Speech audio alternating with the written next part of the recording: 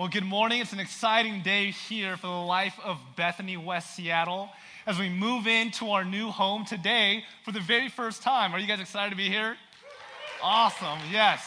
And I just want to say there's been so much work that's been happening to make this happen. And so I am so thankful, not only for our staff that's just been tirelessly working on things, making sure that this is an environment that you can meet with Jesus and a place where your kids can also be loved and know more about Jesus as well. And not just our staff, but our leadership team. For hours they've been here working on this building and making sure, again, that this is a place that we can worship God together. So many volunteers over the last few weeks coming together for this cause of expanding God's kingdom here in this West Seattle neighborhood. And I'm so thankful and I'm so excited for what God has planned for us as a community in this new neighborhood. And so today we continue this series called I Am Enough. And it's this idea that each week for 7 weeks that we talk about these statements that Jesus says. He says, I am. And then he describes a little bit more about himself, reveals a little bit about himself to his followers, to his hearers, and to his audience. I am the bread of life. I'm the way. I'm the good shepherd. And this morning we're talking about I am the door. He says, I am the door. And for you note takers, what does that mean? And so today we're going to be talking about 3 things. That as Jesus compares himself to the door, it describes 3 things. That the door, number 1, is wide. That the door is wide. The door is big. It's wide open. The door, secondly, provides safety. And third, the door opens and the door closes. Pretty mind-blowing, isn't it? I love how smart Jesus is. And so, as we begin, I want to say one more thing, that as we were prepping this sermon, all the teaching pastors for Bethany, we realized one thing is that this message ends up being kind of a family meeting kind of message.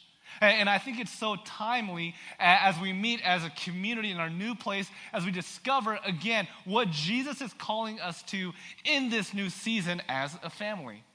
And so this is going to be kind of a family meeting kind of message. Now, if this is your first day here with Bethany, or you've been away for a while and you're back, I just want to say you've still chosen a perfect day to be here, because we want to share with you what Bethany, West Seattle might be about. And maybe that you might have an opportunity to plug in and to join God in what God is doing here in our community. So let me pray and we'll get started. God, thank you so much that you have brought us to an incredible place that we can worship you, we can meet with you, we can hear from you, and know that today on this Sunday is not just a normal Sunday, but it's a Sunday that you wish for hope and healing and forgiveness and joy and peace to be over all of us and our families and our children. And we thank you for that opportunity. In your name we pray, amen. Amen. As I start, I want to make a little bit of a confession. And the confession is this. Growing up, I was obsessed with video games. And I know some of you guys don't want to admit it, but some of you guys were as well, men and women, obsessed with video games too, just like I was. And I had this really unhealthy obsession. And not only was this obsession, but I was overly and strangely competitive, especially when it came to my favorite games. And one night, my friends, who I also shared this passion for, we decided to have a sleepover. Mind you, I was younger. We're having a sleepover, and we were having a Nintendo 64 Mario Kart tournament night. And I know some of you know exactly what I'm talking about. And so I remember during that time, this game was brand new. I'm kind of dating myself, but this game was brand new. And so I took it over. I took my whole Nintendo 64 over, and I remember thinking how excited I was to have this tournament. And I wish I could justify this and say, oh, this is back in elementary school, in middle school, but this was in high school. And I brought it over, and we were playing, for hours and hours, and it got pretty late, and a friend of mine and we got into a little bit of an argument because what I considered him doing was cheating, and he considers himself what he was doing strategizing. And I'll never forget it, and I still do this today when I play. This level is called Koopa Troopa Beach. And I know I'll never forget it. And there's this cheat, I'll call it a cheat, where you're going, and you hit the button a certain way, and you can kind of cut through the track so you can get way ahead of the other people. So I see you guys nodding. Yes. And I remember he kept on doing that, and I was getting upset. I'm saying, that is cheating. You can't do that. He said, no, that's strategizing. And the reason why I was so mad is because I couldn't do it. I didn't know how to click the buttons. And so it got kind of late, and I decided it was time for me to go home. And since it was my Nintendo and my game, I unplug it naturally. And I said, you know what? I'm going home. I pulled one of those. It's my ball, and I'm going home. And so I take the console, and it's getting pretty late. I'm in high school. I walked down a few blocks back to my home, and to realize that my parents were out. They had thought that I was going to be sleeping over for the night, and they were out. And I didn't have my key on me. And so I thought to myself, well, what do? I can't possibly go back. I mean, I have my reputation to uphold. I threw a big old scene. I couldn't go crawling back to my friend's house. And so there was a little window, a basement window from my bathroom at the time. And I remember thinking, well, I can jimmy it open, and I know how to open it, and I'm going to break in to my own house. And I remember the window was really small.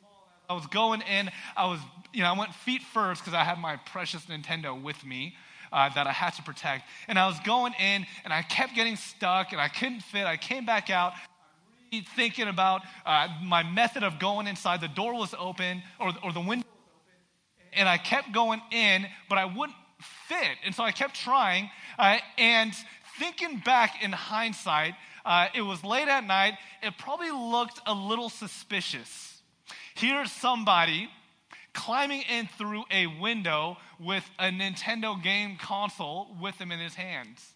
And minutes have passed, and finally I hear sirens. And the police officer came, shined his light on me, and he says, son, what are you doing? And mind you, I was like a freshman in high school. And apparently, like good neighbors that I've had, they call the police. Because they thought someone was breaking in or stealing stuff and breaking back out. And I had to explain to the officer, no, I live here, I just locked myself out. And then eventually I told my parents and things worked out. But here's the deal, my neighbors understood that the way to get into the house is not through a window. I think we all can agree with that, right? The way into the house, typically, there's only one way, and that is through the front door. And my neighbor understood that what I was doing, what they thought I was doing was breaking in. I was going into the house the wrong way because the one way into the house is through the front door. Now, here in this text this morning that Carrie just read, Jesus continues with these I am statements to reveal a little bit more about himself to his hearers. And he puts it into the simplest forms, because in verse 1 through 5, he kind of gives this grand explanation of who he is. And then in verse 6, it says, Jesus uses this figure of speech with them, but they did not understand what he was saying. And so in verse 7, he says, so again, Jesus said, verily, truly, I will tell you, I am the gate for my sheep. I am the door. Let me put it in a way that you would understand. And as simple as this, who I am for you, I am like a door, right? You know what a door does. It opens up a place for you to enter. That's simple. That is me. And then in verse 10, it says, it talks about the thief comes to steal, kill, and destroy, but I have come that you may have life. And not just life, not just breathing, not just walking, not just existing, but this life above life, life on life, life to its abundance. And again, we talk about this two different Greek words of life. There's bios, which we get the word biology, that we just live. And Jesus is saying, I have come not to give you a bios kind of life, but the other life. There's two words. The second word is zoe, a life that can only come from the Creator to the creation. And Jesus in 10:10 says, I have come to give you that kind of life. I want you to experience abundant life, the way that God had intended you to live, of peace, of hope, of joy, of harmony, of forgiveness, of healing, love, and reconciliation. I want that kind of life for you. And some of you in this room, we're looking for exactly that. We're desperate for that. And Jesus says, the only way to that life is through me. I am the door. And whoever enters by me will be saved. Now, I get really squirmy when it comes to this word like saved. Like, are you saved? Am I saved? Because traditionally, when we think about this word saved, we think about this place that you go after you die, right? You know, that's what's essentially at the bottom line of this question, are you saved or am I saved? Is really the question of, well, what's going to happen to me after this life? And what I want to say is that when we narrow down this word saved into this destination of where we go after we die, we have only gotten a glimpse of what Jesus was talking about. It was only a small part of what Jesus meant when he uses the word saved and salvation. It was something, salvation or being saved, was something to be experienced not only after you die, but right now. Right here, right at this moment. And this Greek word, the original word saved, that's all over, especially the New Testament, is this Greek word, Koine Greek, the original language, called sozo. And the reason why this is important is because we want to kind of deeper than just this word saved that's been a little bit hijacked and look at this original word in its original context. And it actually means sozo means to be rescued, to be saved from harm. And this word sozo was used in Scripture when people were actually physically in danger, like when their life was on the line, when there was a shipwreck, when they thought they were going to sink, when people thought they were going to die, when they were under attack, they would say, Jesus, save us. Sozo. And Jesus says, I'm here to rescue you from your harm and the danger that you might be experiencing. And not only that, this word sozo is this continuous word. Not just, are you saved? And so a better question would be, not just, are you saved? But, are you being saved? And so when people ask me, Prentice, when did you get saved? I would say, well, as a matter of fact, I believe that I'm being saved every morning that I wake up. Every day, I'm continuously being saved, rescued. And some of us here need that rescuing from danger, from harm, from addiction, from anger. Maybe it's greed. Maybe it's pain. Maybe it's loss. Maybe it's grief. Maybe it's hopelessness. And I'm here to tell you that the text says the way to be rescued from that is through the door which Jesus claims to be. In chapter 14, it says, Jesus said to him, I'm the way, I'm the truth, I'm the life. No one comes to the Father except through me. And to be really honest, as I was navigating this sermon, and I was thinking about what to say and what to prep, I was kind of squirming again a little bit when it comes to this idea of this door, that Jesus being the only way, because it sounds so exclusive, doesn't it? It sounds so narrow and so closed off. But the more and more I read it and prayed over it and really studied it, I realized there's two things that we really need to hold tightly together. And number one is this. Number one is, yes, without apology, without regret, I tell you that the gospel, the good news of Jesus being the door, the only way to the kingdom, it is exclusive. There's really no way around that. The text says, I am the door, the definite article. I am the vine. I am the life. I am the way. And abundant life now, abundant life after we die, is a life that is possible only through the life and death and the resurrection of Jesus Christ. And so we have to hold that very tightly in one hand. Yet, there's a second thing that we must hold together. And the second is this, that in this exclusiveness, God desires inclusiveness. Which brings us to really our first point, is that this door that Jesus claims to be is wide, is big.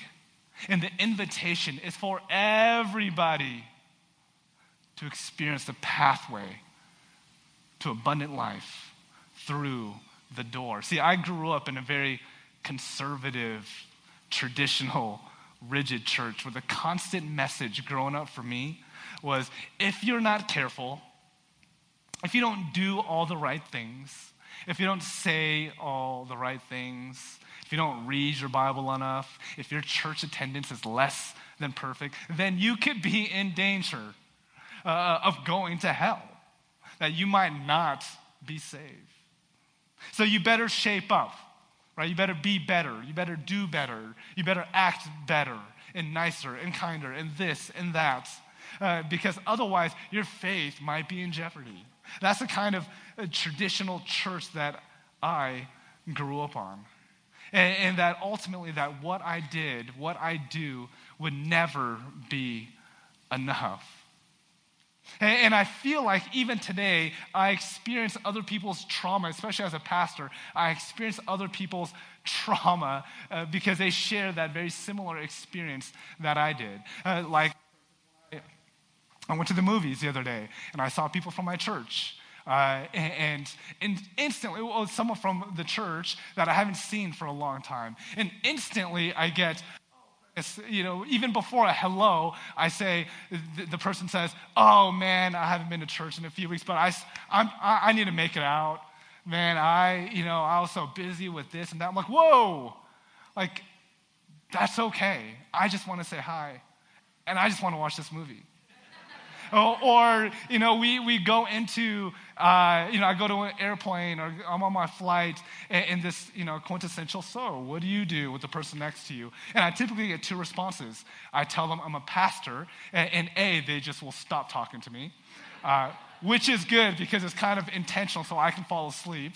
Or two, the flight ends up being an unsolicited confessional time, where they say, oh, you're a pastor? Oh, man, I'm trying to be a better person. And I know the other day I messed up and I'm trying to swear less and I'm trying to drink. I'm not trying to quit drinking, don't get me wrong. I'm trying to drink less and this and that. And I'm saying, whoa, that's okay. And all that to say is that so much of our experience at church has been hearing this message that you better shape up if you want to be saved. Because it's difficult and the door is narrow, the door is tight, and the door is small.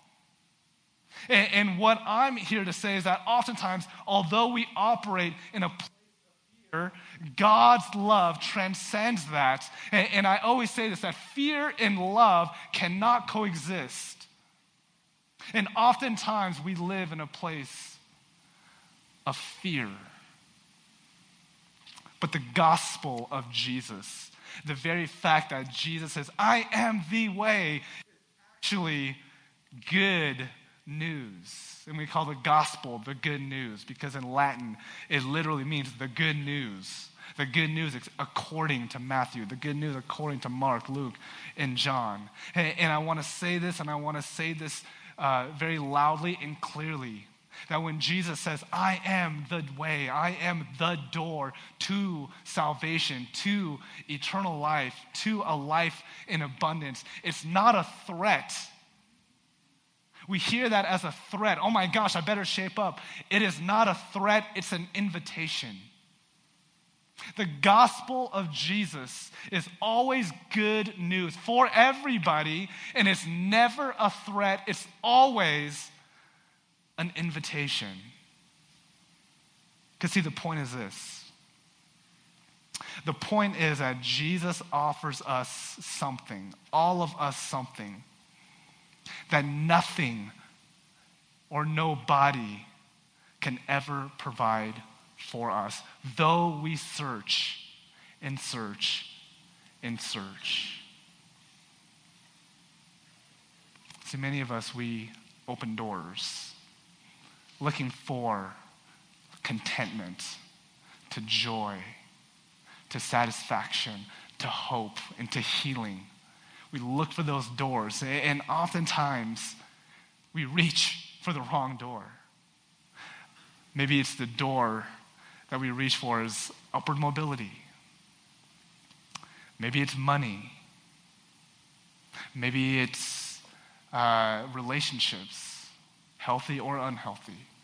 Maybe it's material possessions. Maybe it's a promotion. Whatever it is, oftentimes we open these doors thinking this is going to bring me that joy that I've been looking for, that hope that I've been longing for. Maybe it's a certain way you look, maybe it's a certain attire. Whatever it is, we open these doors and doors and doors, and we end up being severely disappointed because we were created in a way that the only door that can bring us that hope is through the person of Jesus. It reminds me of Jesus meeting the woman at the well in John chapter 4. He says, I can provide the water that will make you never thirst again. Everything else will make you thirsty again. You can drink all you want. You can partake all you want, but it'll make you thirsty. But I have come to give you water to quench that longing where you will never thirst again. There was this man in the 17th century, Blaise Pascal. He's a philosopher, theologian, and I love this quote. He says this.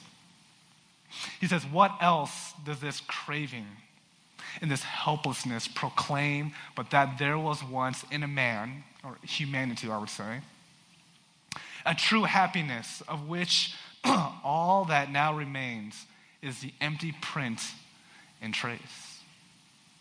This he tries in vain to fill with everything around him, though none can help, since this infinite abyss can be filled only with the infinite and immutable object. In other words, by God himself. And people have summarized what this passage really says. He says, basically in these words, that these words have been summed up like this. We all have a God-shaped hole in our souls that only God can complete. That only God can complete. And again, maybe you've tried every single door except the door. The definite article, the door that Jesus claims to be. And maybe today you're sitting here and you said, every single door I've tried has not worked. It's failed. It's led to more heartache. It's led to unhealthier relationships. It's led to depression or anxiety or whatever it is. And may today be the day that you say, I'm going to try something different. I'm going to try something different. Jesus claims and promises that he is the way to life and life abundance. Or maybe you're sitting here and you've fallen back, or you lost track, or you're sitting here and you need to really do some heavy reevaluating in your relationship with God. May this be the day that you do just that. Reevaluate. What's been your door? What's been your entry point in your pursuit of salvation, of being rescued, of hope?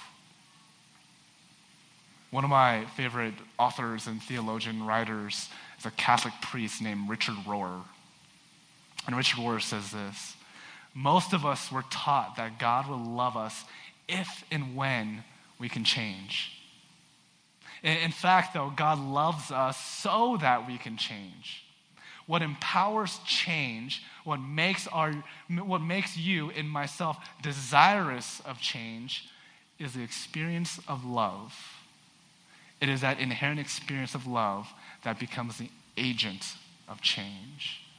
See, some of us here, we want to pursue God. We want to go through that door, but we believe that we just aren't good enough. You know, I've worked in even youth ministry and college ministry long enough where I would meet with students and they would say, Prince, you don't understand what I've done. Prince, you don't understand the life that I live. You don't understand the people that I've hurt. You don't understand the decisions that I've made. And I would say, that's a lie. To be held back by your decisions, to be defined by the circumstances and the mistakes that you've been making or have made, is not what defines you. It's the promise of Jesus and his love for you that is transformative. And it's available to everybody, because the door is wide. Secondly, the door provides safety. In chapter 10, verse 7, it says, I am the door of the sheep. Now there's some unpacking to do here with the door of the sheep. This door to the pen. There's two types of sheep pens during this time in ancient Palestine. And one was, there was a pen where all the sheep would go, and there would be a gatekeeper, which we talked about in the first half of this passage. And the gatekeeper would kind of babysit the sheep, make sure the sheep is alive, is doing well, is being fed. And then there was a second type of pen that was out in the mountains. And what would happen is that every shepherd with the sheep would bring the sheep, his flock, into that pen during the nights. During the day, they would graze, they would eat, they would experience the land. But at night, when danger would come, the shepherd would want to protect the sheep. And so the second pen, the shepherd would push the flock into the pen. Now, this pen didn't have a door. It was more like this open space. And in this open space acted like a door or like a gate. And at night, what the shepherd would do is the shepherd would lie down at that space. And literally the shepherd would become the door to that pen. He says, I am the door of the sheep, of that sheep pen. And the main job of the shepherd, when the shepherd would lay down, is to protect, is to be the door to protect the sheep. And so no outside thieves and robbers would come into the pen and steal the sheep for the wool, for the meat. And no predators like wolves would come into the pen to kill the sheep. And the shepherd was there lying down as a door, not only so predators and prey can't get in, but so the sheep can come out. Because I know many of us have heard this before, but the sheep are not the brightest tools in the shed. Right? They're not very smart. They don't know when they're in danger. They don't know when their life is on the line. And so when they see an opening, they would just run out. And these are pack animals. And so when one sheep would go out, then all the sheep would go out. And they would be susceptible and vulnerable to the prey out in the mountains. And not only that, they can jump off a cliff. They wouldn't even know this, but one sheep would potentially, not knowing any better, just run until they would jump off a cliff. And again, they're pack animals. All the animals would follow and jump off a cliff. That's the way that the sheep thought and lived. And so the job of the shepherd was to protect by creating a door that was shut. And what that meant was inside the pen, the sheep were kept safe from the outside dangers and even from the dangers within themselves. And to me, this is a question about our community, our church. Is this pen, is this community a safe place for people? See, our church, my desire for our church, your church, our church, is that Bethany, West Seattle, would be a place that is known for its love. And it'd be a place that we can safely ask questions, that we can safely have doubts, that we can safely wrestle and to agree and to disagree with one another in our journey, in our faith.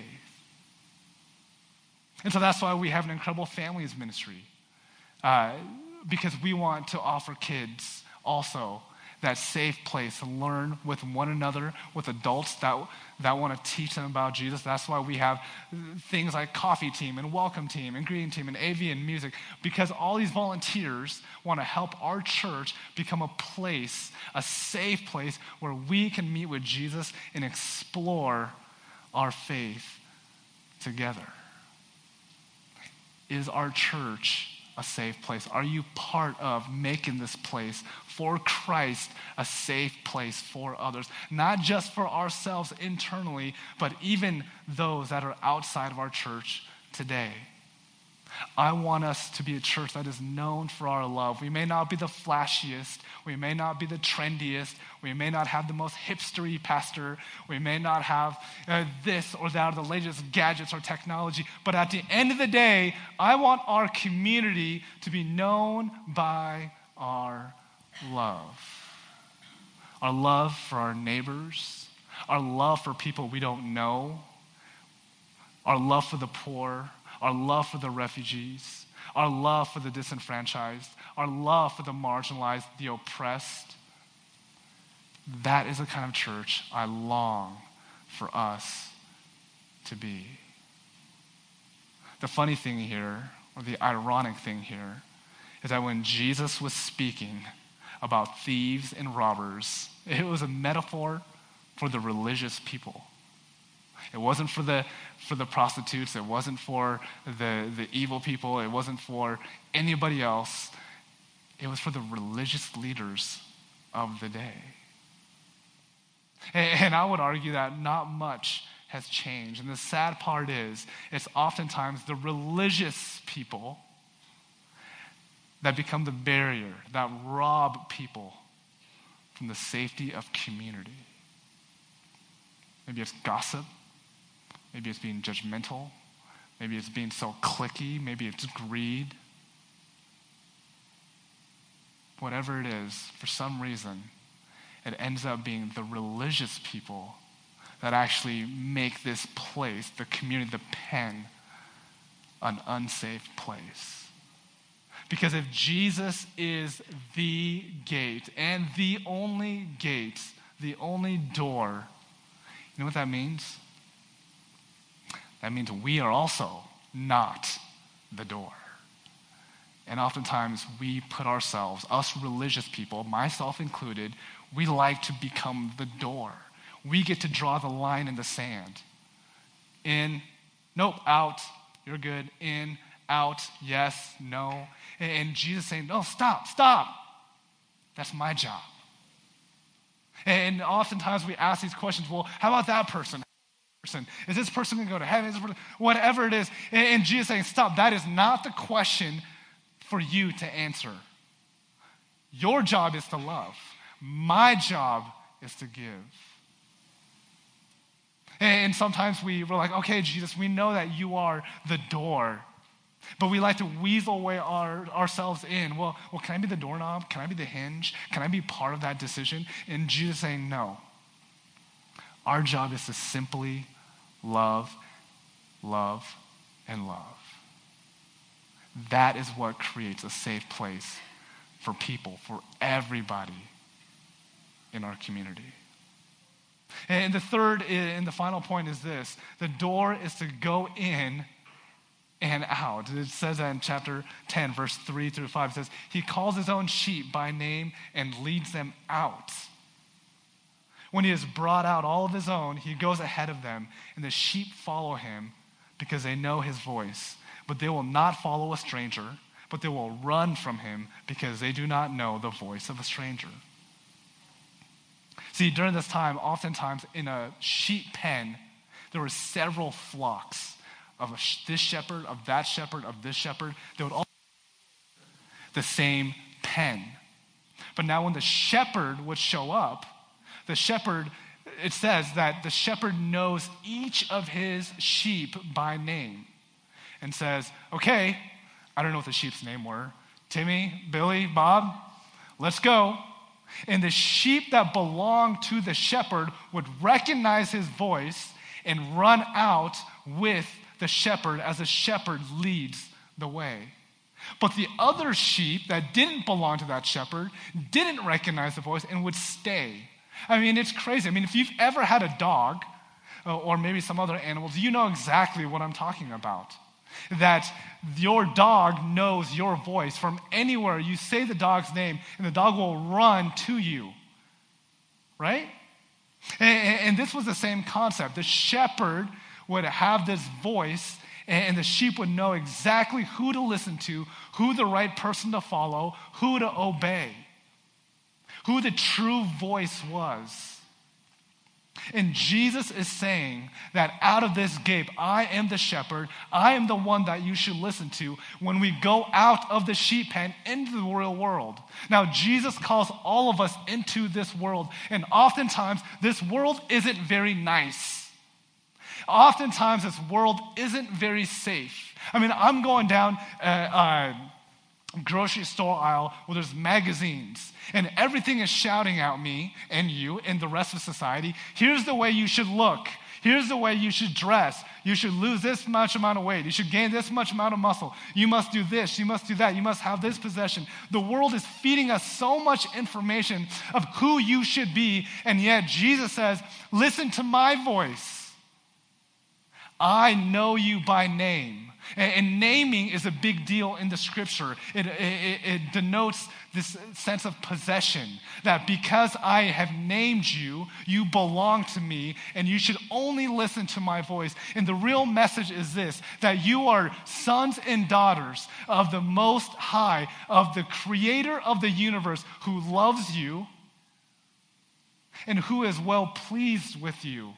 And yet that message gets distorted because oftentimes, unlike sheep, we listen to voices that are not of Jesus, our Creator, the door into salvation, into abundant life. We start believing messages about ourselves, about our mistakes, about our pains, about not being good enough, not being whatever it is, not looking a certain way, not behaving a certain way. We get all these messages, and Jesus is saying, know my voice. Know my voice. And my voice says you are loved and you are precious. And as I invite the worship team back up, how do you hear Jesus' voice? How do you hear what God has called you? Maybe it's through community. Maybe it's through going for a walk. Maybe it's through your friends. Maybe it's through scripture. Maybe it's through prayer. But my hope is that you would listen for God's voice. Because it's through God's voice and who God says who you are, that is the door. Now, whether you've been a Christian for a long time, or maybe today you've made that decision to follow Jesus for the very first time, if that's you, I would love to connect with you. I would love to take you out for coffee. I would love to get to know you. I would love to talk to you. Because it is through that door that we can experience the invitation to a life, not just regular breathing life, but life to its abundance. Because that door is big and it's wide and it's available for you and for me, for everyone in here. That door provides safety. And we are to partake in that safety. May we be a people that provides safety, a place where we can wrestle with our faith, a place that people can come into our church knowing that they will be loved as much as Christ has loved us. I hope that our church is that place that we will be known for our generosity, our hospitality, our desire for reconciliation. That is the church and community, safe place that we are called to be. And thirdly, that we are able to go out into the world, out of that door, not just into the door, but out into the world, knowing that with all the voices and all the noise and all the lies that are being fed within us, that one thing remains, is that you are loved by the creator of the universe. The one that created you and me. That is the way to joy and hope and satisfaction. So maybe for a moment, as our worship team continues us in worship, maybe your prayer this morning is, God, for the first time, I want to go through that door. I'm skeptical, I'm suspicious, I don't know what it's about, but I'm taking that leap of faith. Maybe that's your prayer this morning. Maybe some of you have been Christian and believers all your life, and you're saying, today is a day that I reevaluate my relationship with God. And I shut all the doors that have been leaving me so empty, and today I go back to the door that I know that brings me life and life abundantly, because that is available for all of us. We'll spend some time in prayer, do some surveying, and join the worship team as we sing more songs to Christ, our Savior.